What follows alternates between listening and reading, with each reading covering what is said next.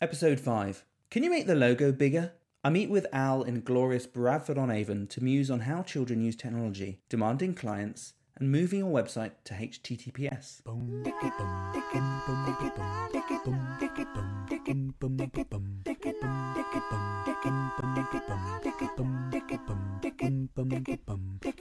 So Al, congratulations. You've had a new baby, or should I say your partner's had a new baby? That's true, yes. I didn't go through any of the pain, luckily. Yes, very sudden, very quick. So now we have a little wren and a little fern. Oh, So that's lovely. congratulations. Thank you very much. We missed you last month, Jack and I. But I know, yes, yeah. Did a podcast on my absence. we needed your glue to hold it together, but still. Oh, no, not at all. Jack did a great job. Good to have you back anyway. Right, so we've today's special podcast. I've actually come down to see Al. From time to time, we actually meet in person, which is a novelty. So I've come down to Bradford-on-Avon, and we've met up. We have a catch up and go through projects and just make sure we're aligned on anything and deal with any difficult issues if we need to on a client's front and so on. So we've decided to do the podcast in Al's garden, under an apple tree, with a beautiful smell of cider apples about us. It sounds very quaint, but the reality is much more different. As I'm in the middle of building a garden office at the moment. Yes. Just kind of living the dream a little bit for home working.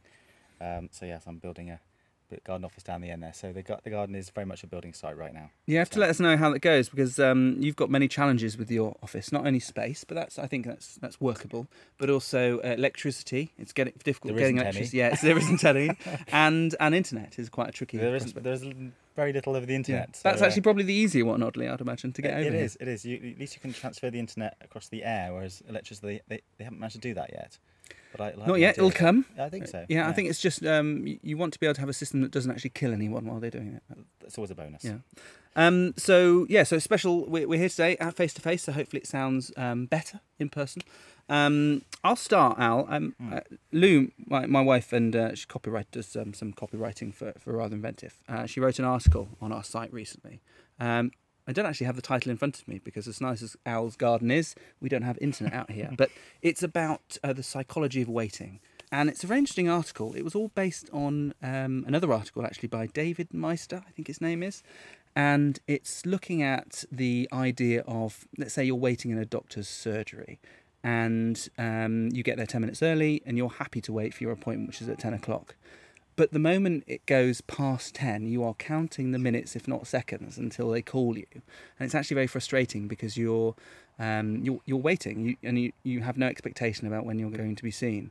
And so her article is really looking at that and what things that we can be doing to help people, if there is going to be a wait, what we can do to set their expectations and get them prepared. This is why I'm never early for anything. Yeah, is it? I'm the person who arrives 2 minutes after their appointment. You like to make people wait. And that's well, if they want to get there early, that's up to them. For me, I'm there when I need to be, or shortly after usually. I used to be late a lot.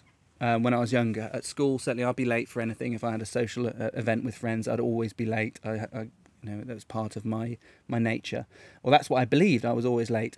And certainly when with Lou, and certainly once we had children, it was more important that I be on time for things. Certainly when it's getting home from work. Yeah. And slowly but surely, I learned that it was my responsibility to be absolutely on time. So much so that I'm very particular about it now. When I turn up to clients, I am on the dot most of the time. Yeah. I like to be there. If I say I'm going to be there at 10, I'm knocking on the door or ringing the doorbell at 10 o'clock to get let in, because I think it's nice, perhaps if anything, just to be a little bit early, but to be on time is for me something that I now have anxiety almost if I'm going to be late.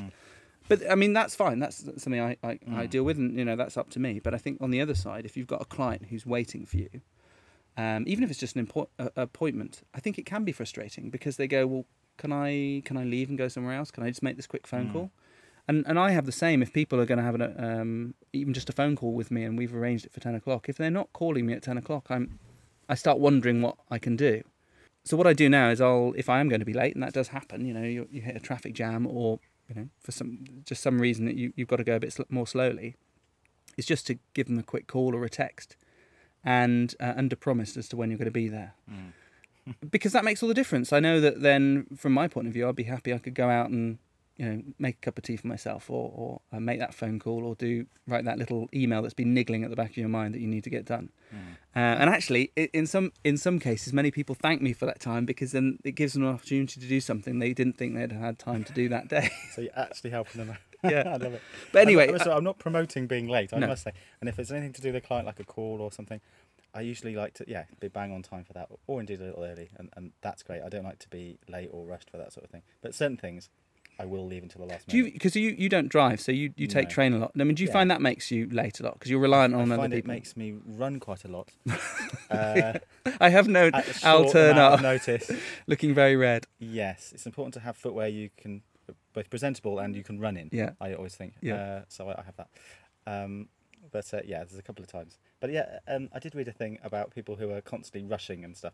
It's actually they're much better use of their time, much better time managers, because they're not wasting time sitting on a platform looking at their watch. I like to get to the platform. The train's there. I just run on it. You know what? I'd love that if I could trust that would actually be Yeah, it's the happened case. to me quite a few times. With the beeps at the door, I'm on. Great. I haven't wasted a moment. Yeah, but your heart's going like the clappers. Well, But I that's a bit of guess you get excitement exercise. in life, isn't it? I mean, that's obviously having a physical presence, but there's also things like we do obviously build websites, and so there is Yes. an expectation about when that will be delivered. And I mean, that can, you might have a delivery date of X week. You don't usually have a particular day. I mean, sometimes you might do if it's important. But I think it's important to set the expectations. If you can't deliver it on a particular day, or if you are going to be late, there's no point waiting until you're late, because that will make people angry. But often people are sympathetic to additional programming that needs to be made or design work, especially if their client has been part of that process. So if you set the expectation maybe a couple of weeks before that you're just not going to hit that deadline due to this additional work, I think that's fine all round. People are usually accepting. And if not, Yeah, it's true. then they know, well, you've got to pull back those additional items that were going to be added. Yeah, I mean, like a website, like anything you're building from scratch, how many, in any industry, how many things really come in exactly on the day that they were planning on coming in? Not many things, because a mantra I've always sort of said is that, the beginning of a project is when everybody knows least about it. Yeah. And that's ironically the time where you're setting all of the things, all of the objectives and all of the dates and all of the schedules and all of the timings and everything like that at a time when nobody has really any idea. Yeah. And I think it's natural to assume that we can predict or control when things happen. And I think it's good to plan. It's good to have an idea about when you would like it to happen, but course, yeah. but then just not be overly rigid about if that doesn't happen, unless there's something specific that it needs to tie into. But then I'd say try not to tie it into anything else. Try and have your projects or campaigns working independently of each other, so they're not. It's not always going to happen. Yeah, A builder, if a yeah. builder's got a long project, then it's going to be difficult for them to tie in when the concrete gets poured if they haven't dug the hole yet. There are some things that have to happen in a sequence. Absolutely, that's true. Lou's just looking at the how people feel when they wait and what you can do to make them feel better about that. There was a good example in there that she picked out where he was talking about the high-speed rail link. It may not have been that one, but the idea runs the same, is that they're spending billions of pounds updating this rail yes, network. I remember this. You know the one? Yeah. And they're spending billions of pounds updating the rail network, and all it's going to save people is half an I hour think to it's 45 20 minutes. minutes. It's not much. much. But over, an hour and a half? It's quite a long Yeah. journey. So it saves people some time. But he said, actually, it's not saving time they want. If you could make the wait, the experience enjoyable. So his idea was to have he's being quite glib about it, but have supermodels walking up and down the train or the platform offering out caviar and champagne. Then you would want the journey to be longer. I think a lot of people just like a seat. Yeah. It's not much to ask, is it? Yeah. And that's why, things like Wi-Fi can be helpful, because even if you're having to wait on a train that's being longer, at least you can still work while you're waiting. Yeah, that's true. So for me, it's actually not about the waiting time that's the problem. Yeah. It's you don't want people to be aware of the waiting time. It's selling the benefits of, in this particular instance, it's a good example of a lot of time and effort and money being spent on, again, physical presence, because you're going from, I think, like Birmingham area or whatever down to London. I don't know how many people make that journey, but if you were to invest the same amount of money in HS2 in like the internet infrastructure, so it'd be much easier to have virtual meetings. I'm not suggesting that face-to-face time isn't important. It is. But again, it's just another way around that issue of reducing the time. You could spend that money and have incredibly fast internet, and then maybe you wouldn't need to travel so much. Or encouraging the companies of this country that actually remote working is okay and actually can save them money and sometimes, I think oftentimes, have more productive staff. I think so. Yeah. Well, I'm bound to say that. So yeah, definitely check out the article. Just before we go on, I'm going to mention our sponsor. It's Be Sociable book again, and basically this is an easy to follow social media tips and strategy book, which is to get you noticed by the right people and hopefully for the right reasons. It's available on iPhone, iPad, and Mac for only £4.99 on the iBook store. So this was written by Helen Caldecott, who's a social media trainer, and me. And the idea was there were thousands of websites, videos, books, tips, how-tos, discussion and argument about social media. A lot of it free online. But frankly, few were concise and easy to read, and some were pretty awful. So we wanted to do something about that. And we collated lots of tips together. I think it's about 58 in all. Each tip has a page, and there's some samples on our website you can go and have a look at. Some of them are like getting a recognisable profile name, talking to Twitter as a person, or stalking your customers on LinkedIn, which I quite like that one. Spent over 2 years making it. Blood, sweat and tears went into it, and it's quite an interesting style with lots of images for each category to link with them. If you want to find it, just search for Be Sociable Ben on Google, or you can visit our website, ratherinventive.com, and click on Social Book in the menu. Go and get a copy. It's only $4.99, and it'll just it'll be a thank you for hopefully this podcast and any other help we provide you. Right, so moving on, we've got a couple of different topics here. One of them is a program you watch called Click, which this is BBC Click, isn't it? I haven't watched it for a while. So this is about children using technology? It is, yeah. I saw it for the first time the other day when I've just managed to get my smart TV up and running, ironically. When I watched it years ago, but it was like 5 minutes, and that's an hour. So I think that's great. It used to be 5 minutes on BBC Three at the darkest depths of the hour, 3 a.m. Yeah, yeah. And I've always thought there is a technology program lacking from the current. I don't watch a lot of telly, but there is a technology program lacking, and not necessarily tomorrow's world. What about like today's world? Because there's a lot of technology, a lot of people using technology, and I think this is slightly off topic, but I think there does need to be a kind of, not a computer show, but something like that. Every day we're using new phones. We don't know all the capabilities and all the things they do, and how many people get defrauded online with like phishing emails and just the importance of keeping your browser up to date. All these other things, online safety. Again with kids as well. So yeah, I think we are lacking a really good like TV show that incorporates all of these things. Current sort of thing. But anyway, well, there's an idea. There's an idea Al, for us. Yes, let's move into television. I don't think the world's ready for that. But back to Click for a moment, which is it's a kind of pitched at, I guess, techies a little bit. But there was just some interesting things on there and things I'd seen on my Facebook feed recently, which were to do with encouraging children in sort of basic programming skills. And it was also the idea of kind of augmenting traditional play with the technology side. And I certainly noticed it with my 4-year-old. They'll kind of use the tablet a bit, but not together necessarily. Okay. Yeah. And what a couple of products are being released now, just does the two together, because kids always want to go on tablets and things, and we limit the screen time and stuff, and we kind of try to encourage doing educational games, which the iPad is and other tablets are available. It's just great at that interaction and the audio visual thing. Well, what do we have when we were little? Etch-a-Sketch. That's like the equivalent for me. So when I look at the iPad and I just think, wow, well, like we had an Etch-a-Sketch. I know if we had one of those. Wow. I know. And of course, my daughter just takes it for granted. She doesn't know well before iPads, and so she presses something, things happen. It's amazing. And there's so many games you can have on it, and educational games too. Have you looked at the Tokamboka series? She might be a bit old for it now. No. I wouldn't call them educational games, but they are fun games to play, which are nice. There's a really lovely one they've got, which you can build your own this small world. It's like an isometric view. You can spin round, and you can plant trees. You can raise and lower the ground. You can and as you put different trees in, or water, or different terrain, different animals will come in, and then you can feed them. So you start to learn association between different things and how animals react together. I mean, it's not really teaching you anything, but it's a beautiful way to play and create and do something and see interaction. I think it's called is it Tokaboka Nature? I'm not sure. I'll put the link in. There's some lovely games like that aren't strictly educational in nature, but they're an alternative to play in a very structured way. But anyway, sorry, I bombarded your... No, it's all in the same kind of idea.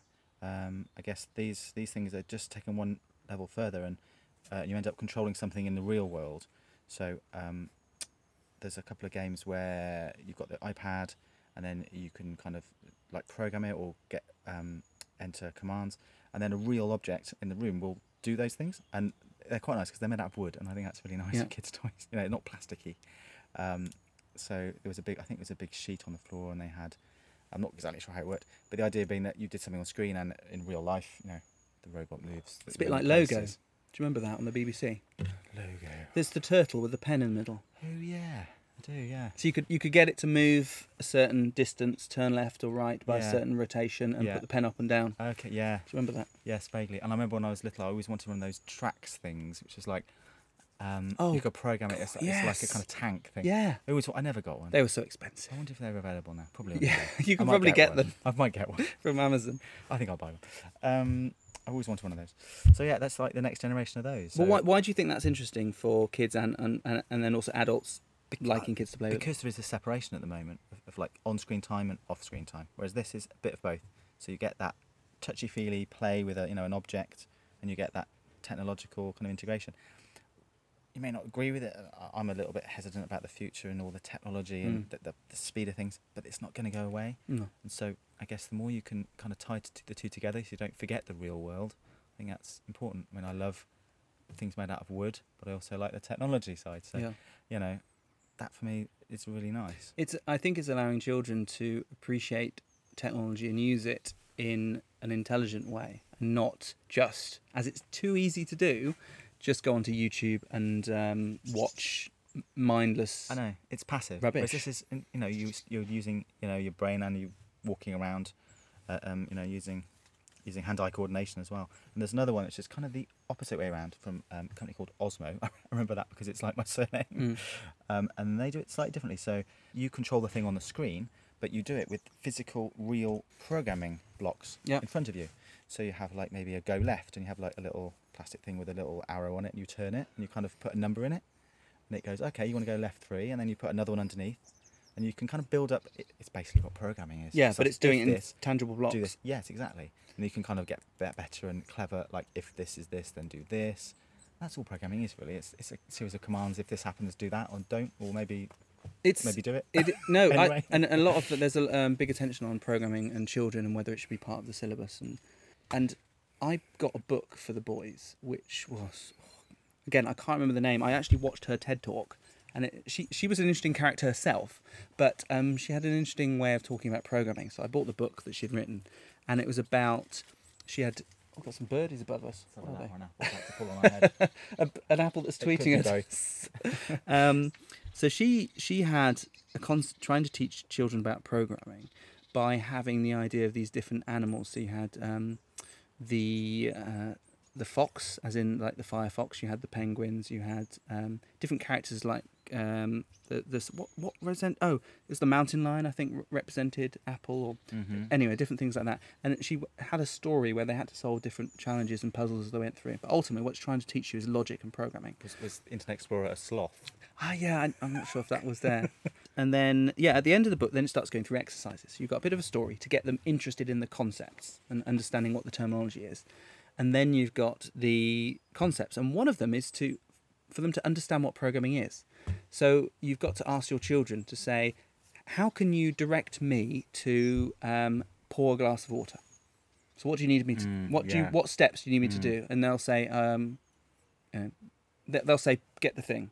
You say, what thing? Well, what does that mean? So you have to, like a computer, go, get what thing? Yes. And so what you're asking them to do is speak clearly about what they want to do and think through the instructions, think through every single thing. So really, and Max was quite good at that in the end. He would say, oh, okay, get a glass from this drawer, put it under the tap, Yeah. and then turn the lever onto cold Yeah. and stop once it's full and that sort of thing. Yeah, yeah. Because you could say you could turn it on there and it's still filling, That's and it's right. and you say, what do I do now? And you could also, if this happens, then do this. Yes. Or if this something like if water Oh, is yeah. hot, then let go. It didn't get into those concepts. No, but- no, but that is where yeah, it goes. Isn't absolutely. It? And that's all it is. I think that's why programming is interesting, because it's getting children to think about things logically and explaining them in concise detail, if you will.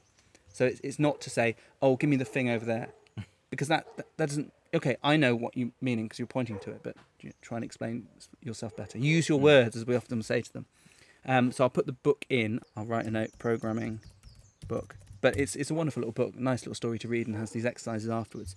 And then it starts showing programming in a series of blocks using, I think it must be a visual format for representing code blocks and if statements and loops and things like that, all sort of things you'd find in programming. And there's another program called Scratch or Scritch, maybe Scratch, which uses this same thing where you can drag and drop these components and loops and things like that and get it to do funky stuff. It's very cool. Also related to that, programming, Apple have launched a new app, which they did earlier this year, called Swift Playgrounds. I haven't played with it yet because I think you need a new iPad to use it. But it looks awesome, actually. It basically works along the same concepts as this book. It's got a little story, you've got a little monster, and the monster needs to get from place to place, and you have to, first of all, drag in, like press and hold and drag in that you want it to move forward 4 steps or turn left. And then eventually it leads you into typing and then doing loops and things like that. And I think allowing children to, because computers are unforgiving, really. You know, if you give them the wrong directions, they will do the wrong thing. Of course. So getting children to think through that, I think, is very helpful. Yeah. Oh, definitely. Was there anything else in the programme that sparked your interest? That was the main thing, really. They also did things like with older kids, where in IT they just did it all in Minecraft. Really? Yeah. So the entire lesson was in Minecraft. Now Minecraft isn't something I play at all, and I know it's a popular thing with They're not kids into it and yet. stuff. No. So there was no sheets of paper and stuff or book to read. It was just all done in Minecraft. So the teacher had set some stuff up in Minecraft before, and they were working on like logic gates. Yep. Apparently Minecraft's just perfect for this. Yeah, stuff. it does So have a just lot kind of logic stuff in it. Yeah, You've so got you build these switches and blocks. electricity, yeah. Exactly, yeah. So it was working out what happens if this is like a NAND gate or an OR gate and stuff. So it was that. So kids were able to sort of build it in an environment that they're familiar with, and why not? That makes amazing sense. And apparently there's like an educational version of Minecraft, kind of being not developed because I think it's already in there, but it's just like maybe some tools for teachers to use. So yeah, I think we'll see more of teachers hopefully using online environments that people are using to teach. There's another one, I think it's called Roller Coaster Tycoon or something, Right. where you have to kind of build a theme park. Yeah. I could be wrong on that name. I remember Transport Tycoon from back in the day on my PC. It's very advanced, and again, I saw a bit of it, but it was just this idea of building, again, it's business skills and it's other skills and it's people skills.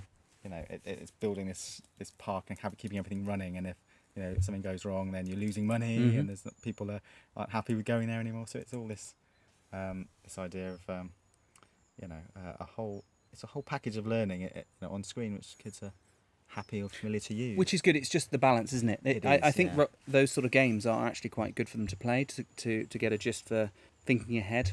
But equally, you need to have a balance of different games on the iPad and physical things as and well. real life. Yeah. I mean, you do. And interaction with people. You could have a kid who loves playing with Lego and reading books, but they don't interact with any other people. Well, that can be bad too. I think you need this complete mix. I would totally agree. Of being able to communicate online, offline, be able to. You do. I mean, one of our clients, Morel's Handwriting, she's often she goes in and trains a lot of teachers on handwriting and how to help children do it better, how to improve their grip and things like that. And she says a lot of kids have a problem with grip, and they find it very difficult to pick up small things like pencils or pens because they're not used to using those fine motor skills when they were younger. And so it's something they don't really do anymore because I don't know exactly what the reason is. Maybe they're not asked to do drawing, as a kid, or play with crayons, or play with Lego, play with small things, which help you get that control, and also having force to it as well. With Lego, I think Lego is quite good because they're small pieces, and often they're quite tough to pull apart sometimes. So it's quite delicate to put on there. So there's a lot that's going on, and that all improves handwriting because the more accurately you can hold a pen, the better. So for her, anything that's online or offline, where it's a good mixture between using the hand-eye coordination and fine motor control is good. Yeah, no, it's excellent stuff, really. So moving on, now we've got this is a bit of an interesting one. This is not strictly a question that someone needs an answer to, but it's often a question that you get asked. And it's, what was it, can you make the logo bigger is the way we're summing it up. Almost like a rhetorical kind of question. It just sums up a whole load of, well, it opens up a can of worms for me sometimes. Start your rant. Okay, well, it's not so much a rant, it's just, I guess it's an observation, and it's just something that's just happened a couple of times recently, so it's just highlighted in my mind. But it's just this idea of, it's sometimes very difficult when creating a website for people in someone's business, where as a web developer or web designer, you maybe have a certain amount of experience in designing other sites. You may have done design or programming or usability studies and all this sort of thing. But yeah, it's an industry where you are kind of still at the mercy of the bill payer's whims, if you will. Not whims, maybe that's the customer is always right. Yeah, maybe whims is trivialising it a bit. There's always that notion of designing this site and getting it all made, and then you show it to someone and they say, right, well, I'll just go and see what the managing director thinks. Yeah. And it's sometimes weeks, months already gone by, and then and suddenly there's this other person coming in who hasn't been involved in all the discussion. Yeah, and it's not from our want. We want them to get involved. We want as many people who are going to have a say to be involved in a project. Yes, I must say this is not recent experience. This is from years and years ago, but it's still kind of there. You get a little thing, under the surface, where they come back saying, "No, I want it in blue. I don't like this orange. Or whatever." And so suddenly, one person's opinion, who may not be, that's not their area of expertise, let's say, still able to completely change the message and the effectiveness of the site, which after all, it just needs to be the website needs to be effective for whatever purpose it's trying to achieve. And whether one person in the organisation, and that person happens to be the managing director or the accounts person or whoever sort of commissioned it, doesn't like it, that isn't that important. Yeah, it's whether your customers and the people using your site can do what you need them to be able to do on it. Yeah, it's whether they're going to find it useful. Yes, yeah. And it's happened. It used to be the same. I used to do print design. It'd be the same with that. It's just a thing where it gets shown to somebody who and this is sort of underlying rule that they have final say on it.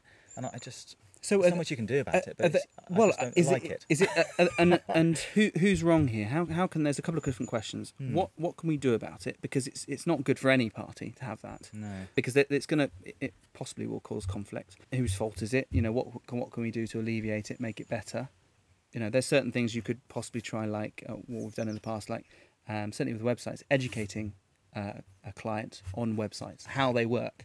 Going into as much detail as they want. Of course. Obviously making sure everyone's involved. So if you've got a large company where you've got a few, as they call them, stakeholders, people who are going to make decisions on it, to bring them all together and say, let's get it all out there, and I'm going to help you understand what we're trying to do, what we believe your customer's trying to do, and then you can help us fit that together with your internal knowledge, really, and your domain expertise in whatever their business is. And I found that helps a lot to educate the customer, because they trust you more, because you've maybe covered a lot of their queries before you get to them, or they're more willing to listen and talk about those particular ideas. I don't like blind trust either. I mean, if someone isn't sure about something, I'd rather them put their hand up and go, I'm not happy with that, can we go through why that's a good idea, rather than go, well, yes, do what you think, and then it comes to being live and they're going, well, I don't like it, I'm never happy with it to begin with. That's worse. Of course, there is an element of collaboration, of course there is, because you don't know everything they know about their business. You just don't. But we're quite lucky in that we work with quite small businesses, so there isn't that other person that suddenly comes into the frame. Very rarely. But it does. I guess it must happen on bigger projects, and you have this sort of stakeholder management, and you have project managers who will keep all the stakeholders in the loop, so to speak. But I think any one of them at any point could still sort of throw down their authority and say, no, I want it to be like this. So if that happens, is it the responsibility of the designer to go, no, this is my rationale for it? It really, I think it depends on a few things. Trust, which you brought up a moment ago, trust is extremely important.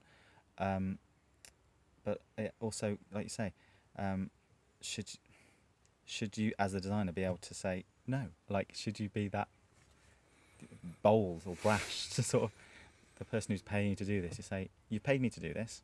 You trust me with this. I'm right about this. Yeah. Unless you can prove otherwise.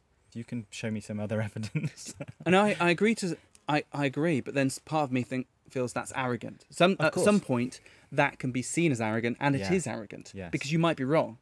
Oh, of And course. and you know, maybe we think, oh, we might be wrong about this. I'll defer to the client, but the client may just be more confident about their decision. They're not necessarily right, but they're just more confident because about you're it. working for them. Yeah. They are the ones in control. Yeah. And the boss.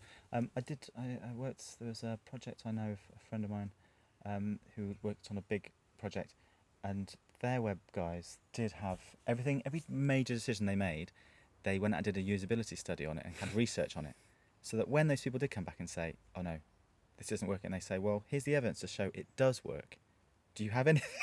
Do you have anything that, other than your own opinion, that shows?" And in a nice way, you know. And so that I guess also reassures them that they are right, because it is a lot of guesswork. But you do have to arrive at something Yes. at some point. Yeah. And if you keep sort of changing it, you're never going to get there. It's better to have something than nothing. Yes. And work from that and evolve it. I think that So- helps with the way we build the sites, that we do evolve them. So it's not a ta-da moment. It's live. Here you are. Of course. And certainly, I most of the time, people are not surprised by the site. You know, it's what they're expecting. It's in line with their thoughts. And if there were any surprises, we dealt with them long ago.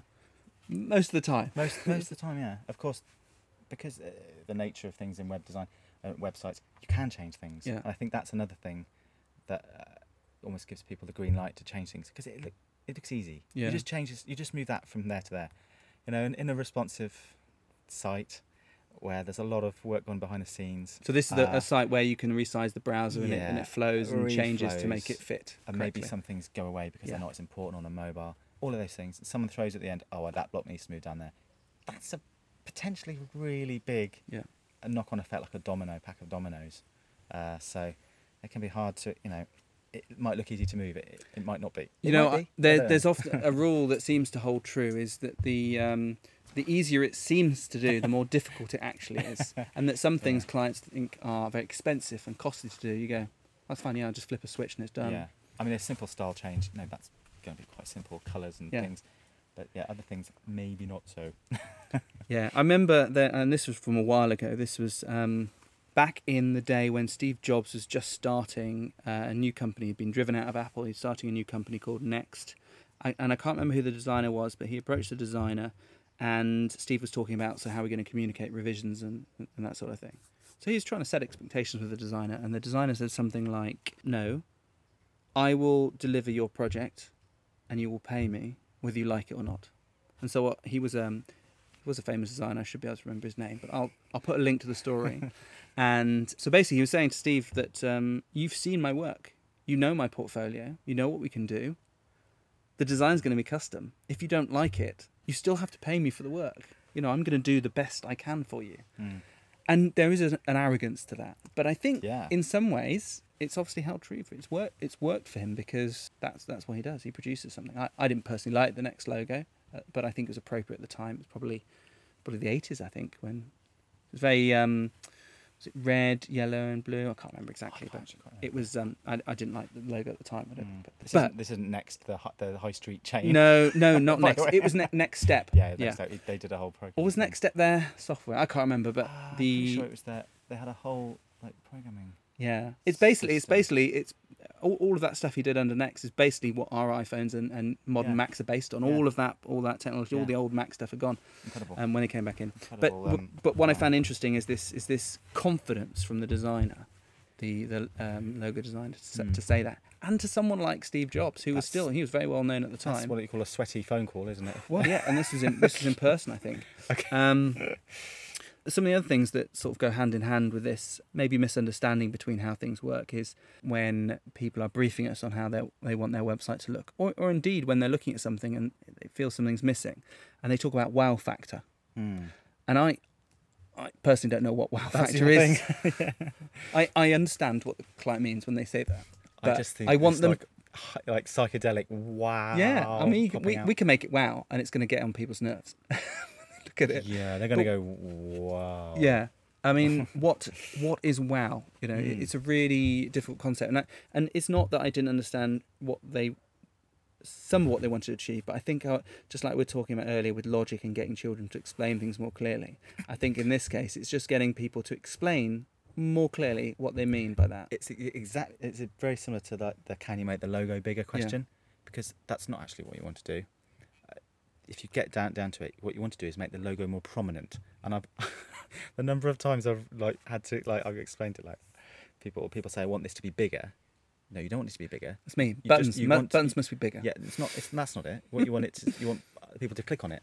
But you think that making it bigger, that's the answer. Yeah. You've given me the answer, not the problem. Yeah, you're true. You're right on that. I think it is. If I were critiquing something, and I try and do this as well as I can, if I'm critiquing something, I will try where possible to say why this doesn't work for me, how I feel about this, and let you come up with how you're going to solve it. Unless there's something very specific, like I really think this would work, because often you may come up with a better solution than I will. In most cases, I'll present you with the problem I'm seeing because you're close to it, so you don't always see that. And then you'll come up with actually a better solution to it. If at all, it may be you'll rationalise it back and go, no, this is why I've done it, and go, I misunderstood. Yeah, of course. Yeah, I think that's true. As long as you collaborate and you know the root cause in any situation, then, two brains are better than one. As long as everyone knows the root cause of the problem, you will come up with a better solution. Yeah. If you're only told one solution and you're just told to do that, that's not using everyone's skills. It's not helpful. It's not right. It's something they do in. I was reading a book, and again I can't remember the name. I'll put the link in, but it's by. Is it Ed Catmull? Could be. He was one of the owners of Pixar, maybe still is. And one of the things they used to do is they would hold, and I think they still do, have these brain trust. They call them brain trust meetings, which is, I think it's a bit of an American term, but basically it's a regular meeting with key people in the business, and they're not necessarily the highest paid people. They're just the people who can offer the best constructive criticism. And people who are the directors who are producing films will bring in segments of their films or the whole film, and every 3 months or so they will show their film and get it critiqued. And their aim is not to give exact direction, but to give you, this doesn't work for me because I'm not understanding that character. I don't know why they're there. Yeah. And so basically they come back with a list of notes like that, written like that, which is, so they get the feedback at the time and they get notes. And that's good as well, because you get this verbal feedback, so you get emotion, but then you actually get it in written format, so you get a bit more specific information. That's brilliant. And that's whenever a client says to me something like along the lines of, give me a solution, I just say, what has caused you to come up with that solution? Like, what is the root cause problem? Yeah. Then go from there. Because there might be a better way to do it, and often there is. It's like, okay, I see where you're coming from, and we can do that in a better way. Yeah, and that does happen. Because sometimes a lot of clients might feel they have to solve the problem. Of course, yeah. It's like, well, no, just bring us the problem. Yeah. And we'll solve it together. Yeah. We like doing that. That's one of the things we relish about doing this sort of work. That's why I kind of like business analysis and stuff as well as web design. They do go hand in hand sometimes, because you're dealing with processes and businesses and systems a lot of the time, and so getting to the root cause and root cause analysis, even if it's something small like a button or a banner, it might have a big impact on the business. If you try getting people to sign up and something's wrong with that, you need to find out the root cause and then come up with a solution. Yeah. So it's being able to understand and then articulate what the problem is for you, because again, it's different people have different opinions. It might work for a lot of other people, and then being able to articulate that to someone who can then think about how they might change it, if at all, rather than saying, I need to change this. And the thing is, it's actually more difficult to do it that way. It is more difficult to think about what the problem is, because you have to take a bit longer. You can't just go write down your knee-jerk reaction or talk about it. You've got to think about how. But I think that it offers a better solution at the end of the day. Okay, anything else on that? No, I think I'm at risk of offending a lot of clients, so I think I'll leave it there. No names were mentioned. Just finally then, you've been migrating a few sites recently to HTTPS. Why have you been doing that, Al? And how do you do it? Okay, so I've had a couple of requests recently, and something we've initiated as well is putting an entire site, and as you say, under HTTPS. So just for those not familiar with HTTPS or SSL or security, it's really it's a protocol which What's a protocol? okay, well, A way of doing it's something? a way of an agreed way of doing Yes. something between machines. Yeah. I would say. So normally when you get a web page, you may see it written down. It says HTTP : / and then HTTPS is a protocol which basically transfers everything in a secure way with like an algorithm padlock kind of thing. So the idea being you can't intercept it across the internet and Yeah, work you out what it can't. says. You can't read it. Exactly. Yeah. You'll see them most of the time on payment pages where you transmit credit card data. Normally, if it was not a secure page, someone on the internet would be able to perhaps get that information. But that's normally fine, though, isn't it? Because broadly speaking, that would be public anyway, because they could go and view the web page. So Oh yeah, for web pages that are public, yes, not really an issue. Like there's no real reason to secure that information if you've got it in the public domain, apart from a couple of things which we're going to talk about now. So one of them is it's reassuring to people to see the little padlock at the top to say it's secure. Something reassuring about that. Once you've logged into a site and you see that at the top, it's just reassuring. It's just another reason why you would use that site and go back. Another reason is that Google gives slightly higher weighting to sites that are all in their secure, search rankings. In their yeah. search rankings, yeah.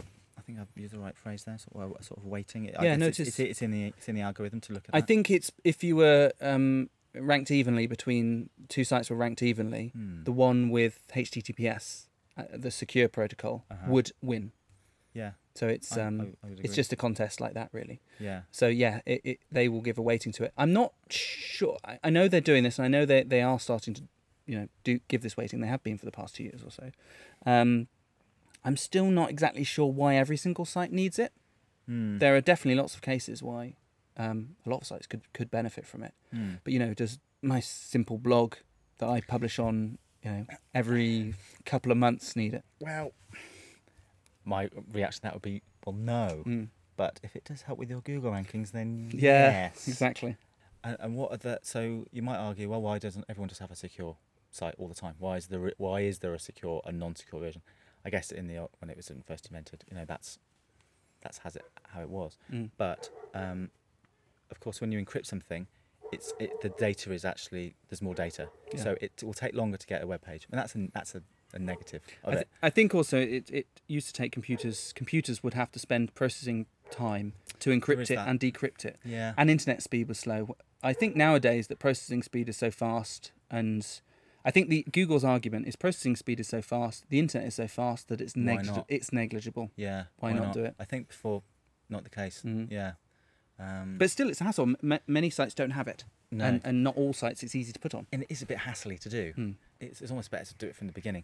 Like I've kind of retrofitted it, like SSL or HTTPS to sites, and sometimes it can have quite a detrimental effect because unless you do it properly, if there's anything in your page that goes and gets something that isn't also secured by HTTPS, let's say you've got a little image in there that's just linked quite innocently and quite normally, HTTP / myblog.com/image.jpg, and that's still got an HTTP reference. Your browser, and I get a bit annoyed with browsers doing this, show the page and then say, this page is not secure. Somebody might be trying to steal your data. And that's actually worse than if it just wasn't there at all. Yeah. And that's not really the case. It's loading an insecure asset from somewhere.